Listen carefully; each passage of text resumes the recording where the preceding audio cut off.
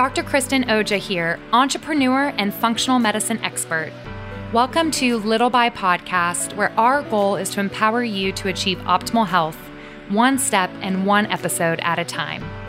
Taking a functional medicine approach will cover a variety of health and wellness topics, from how to optimize performance to how to balance your hormones and everything in between.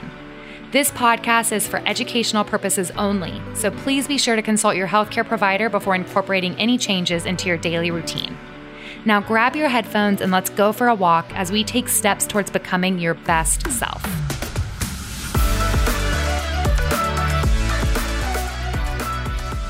Today's connection is about our diet, and this is a very kind of sensitive and touchy subject. I think it's very confusing to know what you should eat and when you should eat it. There's so much conflicting information of should you go keto or do intermittent fasting or eat Whole30 or do a Mediterranean diet. So I wanted to kind of talk a little bit about some of the pros and cons of each of the diet, just the quick and dirty, and then some general guidelines, because I really think at the end of the day, we need to not overcomplicate nutrition. And if we would just follow some basic principles 80% of the time, I think as a culture, we would be much healthier and there'd be a lot less stress around food. And I work with a lot of patients at Stout Wellness, and one of the big things that we see is a lot of people are trying to be really healthy, and sometimes they actually end up being too healthy, where they're borderline what we would call orthorexia, or this obsession with eating healthy that really impacts your quality of life. And it puts fear phobias where you're scared to eat unhealthy even for one meal. And that can be very stressful. And I do think that food needs to be looked at as medicine, because the way we eat really impacts our overall health. It impacts our gut microbiome. It impacts our mental clarity. It impacts our job performance and the way we respond to situations. We can become very irritable if our blood sugar is imbalanced. We can become very inflamed if we're eating a diet high in sugar and processed food. But I think there's a time and a place for extreme diets. And so I want to kind of hit some of those pros and cons, and hopefully have you guys feel empowered about some simple things that you can do. So there is a quote by Anne Wigmore that I know is a very extreme quote, but I think it's very true when we think big picture, that the food you eat can either be the safest and most powerful form of medicine or the slowest form of poison. And I think of this through kind of a large camera lens. If we are eating foods that we can pronounce that are single ingredient things, broccoli, berries, avocado, chicken, eggs, all of those simple foods that have so many different nutrients in it, it really helps our body work the way it is designed to work. If we are looking at our meals and they're heavily processed and they have a lot of additives and dyes and preservatives, it is going to trigger an inflammatory response. So I do think that food is medicine. And when we eat the way that we were kind of designed to eat, which is kind of simple foods, as I like to describe it, it can really be one of the safest and most powerful forms of medicine. So let's kind of touch on some of these different diets. So I have a lot of patients come in and they're interested in intermittent fasting. Intermittent fasting, I can find some really good research that it can help with insulin resistance or weight loss. And so there is people that intermittent fasting can be really helpful. And I would like to say that we all intermittent fast, because if you are sleeping, you are fasting. So if you sleep for 7 hours, you are not eating during those 7 hours, and that is a fasting state for 7 hours. So we are all intermittent fasting. It just depends on what hours you fast for. So some people do a 12-hour fast and they eat for 12 hours. Some do a 16-hour fast and they eat for 8. Some do a 20-hour fast and they eat for 4. Some do alternate day fasting. There are so many different ways of doing intermittent fasting, which we could do a whole podcast episode on that by itself, but there is good research. I think the cons of intermittent fasting for some is, depending on how long you're pushing that fast, you can put some stress on your body, and that can negatively impact your adrenal glands and your thyroid function. So if something that you're doing feels really stressful, if you're feeling starved all the time, if it's impacting your sleep quality, chances are it's impacting your thyroid and adrenals, and it may not be the best option. So pros, it definitely can help with insulin resistance. It can definitely definitely help with weight loss in some people. If you have thyroid issues, if you're sensitive to stress, you may want to do it under the guidance of a healthcare professional because it can put stress on your body. So it's not great for everybody. And I do find in general, my male patients tend to do better with intermittent fasting than my female patients, but that is really when you get into these extreme fasting windows. So I do have several female patients that do 18 to 20 hour fasts and they eat for 4 to 6 hours. And I do see in their labs the stress on their body. I see their T3 free really, really low, which is a thyroid hormone, because their cortisol is elevated because their blood sugar is low during the day and it's impacting the T4 to T3 conversion. But that is not true across the board. So I don't want to ever put a blanket statement that intermittent fasting is bad for females because we all intermittent fast to some degree, but it depends on our hormones. It depends on our stress threshold. It depends on where we are in our cycle. It is so individualized. Next is a ketogenic diet. I think there's a lot of research that a keto diet is great for cancer, epilepsy, which is also seizures. So there is some good research with a keto diet. I also clinically see a keto diet really pretty effective for women when they are menopausal. So a lot more of those healthy fats can help with their hormones when they're really depleted and help with mental clarity. It can help with insulin resistance. So there is some benefits of a keto diet, but I do think it's really tough to stay in ketosis. For me, I did it for 4 weeks. It was the worst thing that I've ever done for my body. It was really hard for me to stay in ketosis. I couldn't even eat a big plate full of vegetables without getting out of ketosis. And when I knew I couldn't eat that many vegetables, I knew it wasn't the right diet for me. Keto in general is also very low in fiber because carbs are fiber. So if you're dropping your carbs all the way down, you are not getting a lot of fiber. And a low fiber diet really negatively impacts our gut microbiomes.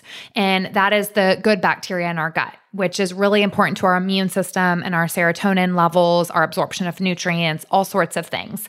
I also think that a keto diet doesn't necessarily mean that you're eating good quality food. I know a lot of people put emphasis on just eating fats. So they're eating a lot of bacon and full fat dairy products.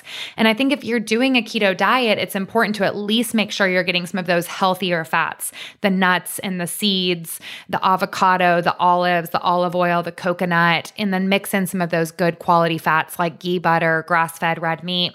But again, keto is not for everybody, but there is some research with cancer, epilepsy, seizures, and then personal experience seeing some improvements with my patients that are menopausal. Again, you should really do any of these diets under the supervision of a healthcare practitioner. Vegan, vegetarian diet, I think that really can put a lot more emphasis on good vegetables and plant-based food, which I think is a great thing. But there's a lot of people that are vegan or vegetarian, and they are kind of what we call carbivores. They're getting a lot of carbs and not enough protein. And that can cause issues. And also we do see some B12 deficiencies because vitamin B12 is mainly in animal products. So if you aren't eating a lot of animal products, it may be hard to get enough B12 unless you're using things like nutritional yeast on your food. But the positive for a vegan or vegetarian diet is you're usually getting a lot of fiber, so better for your gut microbiome. So you can see just right there some pros and cons of keto and vegan, and it can be very confusing and conflicting depending on who you are and what your goals are and what your kind of underlying health conditions are. Next, Whole30. I think the pros of this is it really helps people eliminate processed food and sugar. It lets them be aware of how many things they're consuming that may have added sugar. I have a lot of patients that try to eat very healthy, and then when they do something like Whole30 and they're reading food labels, they're shocked that the crackers they were eating had sugar added in. The salad dressing they were eating had processed sugar in it. So places that you may not think, like a baked good or a cookie or things like that, have sugar, but there's so much added sugar to a lot of the healthy things we eat that we grab at Whole Foods that still have added sugar in it. So I think Whole30 is helpful for helping you become aware of how much processed food or sugar you may be consuming. But the cons, it's super restrictive. It eliminates healthy foods like beans and legumes. And it's really designed to do short term. So it's not a long-term diet or healthy kind of way of eating because it's very restrictive. Mediterranean diet. This one is pretty well balanced. I think this is one of the most researched diets out there. There is a lot of scientific research for this, especially with heart health and inflammation. You're really putting emphasis emphasis on whole foods, lots of fish and vegetables and olives and olive oil and lentils and beans. And it was kind of hard to come up with a con of this one because you're not really avoiding any major food groups with the Mediterranean diet. And I think it's a style, it's a lifestyle, it's a way of living. So I couldn't come up with too many cons on that one. Low FODMAP. This is a good diet, very, very helpful for people with SIBO or small intestines bacterial overgrowth or dysbiosis, which is an imbalance of good and bad bacteria. So if you're having a lot of gut issues and everything you've done so far hasn't worked, a low FODMAP diet may be helpful. I do like to use it only short term though, because it also is very restrictive and it's hard to adhere to 100%. There are some apps out there, and I don't know if I'm going to pronounce this right, but it's the Monash app, which is MONASH, that makes it very helpful and easier to adhere to a low FODMAP diet. But that's another kind of medical diet or a therapeutic diet for people with digestive issues. That's not something that you should stay on for the rest of your life because it is very restrictive. So at the end of the day, whether you're looking at doing intermittent fasting, a keto diet, Whole30, Mediterranean, low FODMAP, I can find research to support almost all of those diets, vegan, vegetarian, but is it the right diet for you and how is it impacting your hormones, your gut microbiome, your inflammatory markers, your quality of life? Is it triggering orthorexia or this obsession with eating healthy? Are you having fears of, this is a bad food and this is a good food? And it's very stressful and it's very conflicting. But I think at the end of the day, if we follow some of these simple guidelines, I think we could be a lot healthier again as a culture. So one, I really encourage my patients to start to switch their focus from thinking about all the foods they can't eat to starting to think about all the foods they can eat. So if you're sitting there and you're like, okay, I can't eat processed food, I can't eat sugar, so I can't have that hamburger bun, I can't have that tortilla, whatever, you start thinking of all the things you can't eat. But if you're sitting there and you're like, I can eat any vegetable I want. I can eat so many different vegetables. I can eat so many different fruits. I can get lots of variety there. I can have nuts and seeds. I can eat proteins like chicken and fish and ground beef. And I can have beans and legumes and all of these different kind of simple ingredient foods. When you start thinking about all the things you can eat, there is so many great ways to nourish and fuel your body. And at the end of the day, food is fuel. That is, we have to have food to survive. Food is not a bad thing. Food is really good. Food helps us with energy. It helps with mental clarity. It helps with motivation and hormone balance, and it feeds our gut microbiome and it keeps our nutrients optimal. And we need optimal nutrients for our thyroid to function, for our brain to work, for us to have enough hemoglobin, which is in our red blood cells that carry our oxygen throughout the body. We need these nutrients. We need protein to build muscle mass.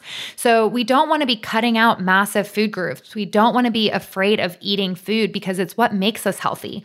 Food is a good thing. Our bodies like a lot of variety and it lots a lot of color.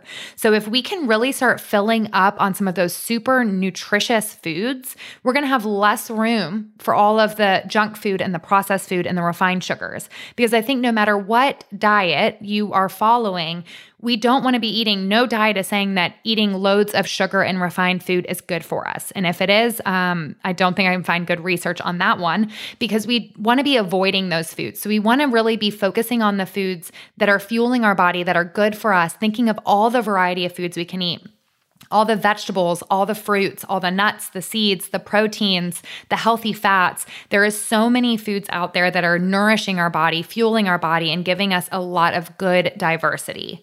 So I always tell my patients, really aiming for 50% of your plate to be plant-based and nutritious. You want all the different colors of the rainbow. Those are going to be really rich in nutrients. They're going to be high in fiber typically, and they're going to feed the good bacteria in our gut, which has a domino effect with our overall health. So really aim for 50% of that plate to be veggies, fruit, lots of color. 25% of the plate, I really aim to be a good quality protein, about the size of your palm. So whether that's chicken or beef or fish, if you have the opportunity to get hormone-free or grass-fed, or maybe your local farmer or butcher, or you order some fresh salmon that's flash frozen from companies like Vital Choice, I think that's important, but it's not necessary. Not everybody is able to do that, but we do want to make sure we're getting protein protein because that's going to keep our blood sugar stable. It's going to help with our lean muscle mass, which is in turn going to help with our body composition and our metabolism. So you want 50% to be lots of heavy plant-based foods, 25% to be a good source of protein, and the other 25% varies depending on your goals and what your metabolic state is. Maybe you are very active, maybe you have good blood sugar control, and that 25% is rice. Maybe it's white rice or brown rice or quinoa or sweet potatoes or potatoes. Maybe it's that like really good quality carb. Or maybe you are somebody metabolically that you don't feel as good on a higher carb diet, and so that other 25%, you really put more emphasis on fat. So maybe you put half an avocado on there, or you make sure you get some nut butter with a meal, or you put some sprouted pumpkin seeds on top of your vegetables, or you get some olives, some whole olives on the side. So that is really where you have some fluctuations based on your hormones, based on your metabolic state, and based on the way you feel. So I know for me, if I eat less carbs during the day and if I eat my carbs with dinner, I have better energy. My body doesn't like a lot of high glycemic carbs. So I tend to eat like a really good protein, healthy fat breakfast. I tend to eat a really, really heavy vegetable, protein, healthy fat lunch, like a really big salad. And my dinner tends to have some carbohydrates, sweet potatoes, quinoa, rice. And I really think those carbs at night help me get good quality sleep. And I don't feel as good when I go low carb. As I mentioned before, a keto diet was one of the worst things I've ever done. But I think it's really important to think about all the foods you can eat, really get 50% of your plate in those veggies, fruits, some good protein, some healthy fats with each meal. Our body feels better when our blood sugar is balanced, like I talked about in the last episode. So you want to have a protein or a fat with each meal, and that can be plant-based. It doesn't have to be animal-based protein, depending on you and your unique goals. But I think it's also important to think about what we're doing during our mealtime. I know so many of my patients are rushing around, so they're grabbing protein bars on the go, or they're reaching their hand into a bag of potato chips in the pantry because they're just starved and it's all that they have time to do. So I think it's really important to kind of change what you're doing around food. One, really focusing on food is good, food is nourishment, food is fuel. Focus on all the foods you can eat. Focus on getting 50% of that plate plant-based so you get lots of nutrients. And then really focus on what you're doing during mealtime. If you are running around from one thing to another and your cortisol is high and you're trying to eat at the same time, digestion is going to be off because that fight or flight response, that stress response slows down motility. So we want to take a second, sit down, enjoy your food, really chew your food thoroughly. We really should be chewing each bite at least 27 times. And I know I am guilty of not getting anywhere near that, but it's a great reminder to sit down, really chew your food and enjoy your food. Feel good about the food you're eating because you know you're nourishing your body, you're feeding your gut microbiome, you're optimizing your nutrients. Food is good. So sit down, chew, enjoy your meal. Try not to mindlessly eat. Try not to be in front of the TV just kind of scarfing down some food and not paying attention to those hunger cues. So really, some of these basic guidelines are going to set you up for success. And I encourage my patients know kind of what you're eating and the quality of your food 80% of the time. Our bodies are really designed to detox and process chemicals and additives and things like that. So if you're going out to eat and you're eating something with refined carbs and it's heavily processed, you are meeting a friend for a burger, enjoy that burger, but maybe don't eat that burger 7 days a week for dinner.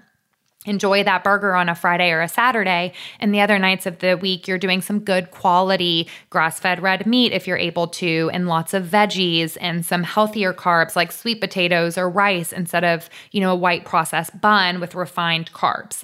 Hopefully that makes sense. This is kind of the quick and dirty on your diet, and your diet impacts your overall health and wellness. And if you feel very confused about what to eat, or if you do feel like you feel better when you intermittent fast, or you feel better on a keto diet, it doesn't necessarily mean that's the wrong diet for you. It could be really great and actually a very therapeutic thing to be doing that could be decreasing your risk factors for other diseases down the road. But I do think with every one of these diets I mentioned, there are some cons, except again for the Mediterranean. I can't think of a con there, but all the other ones, there's cons to every diet too. So if you aren't feeling good with the way you're eating, it's probably not the best diet for you. And if you are feeling good, but you're interested to see how it's impacting your numbers, I think it's important to look at your blood work, look at your inflammatory markers, look at your nutrients, and make sure that what you're doing is the right thing for you, not just based on that research study that showed that a keto diet is good for somebody with epilepsy, because that doesn't necessarily mean that it's really good for you while you're in your luteal phase of your menstrual cycle and you're having terrible cramps and you're really struggling and your body feels like it needs some carbohydrates for fuel and energy. So just remember, it's a very individualized approach. We are here for you at Stat Wellness. You can always book an appointment with us at statwellness.com or give our office a call at 404-254-5905. We would love to work with you. We would love to take a very individualized approach when it comes to your diet and nutrition, because again, it's not a one size fits all, and you should not be eating the exact same way as your neighbor, your best friend, your child, or your husband, because we each have unique needs, and we are here to help you identify those. Shoot me any questions you have at hello@drkristenoja.com. I am always here for you guys, and I just love these podcasts. Thank you for tuning in. And as always, remember, little by little, a little becomes a lot.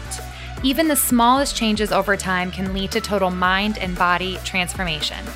I'd love for you to stay connected with at Dr. Kristen Oja and at Stat Wellness on Instagram. And if you have any questions, be sure to reach out. I'd love to hear from you.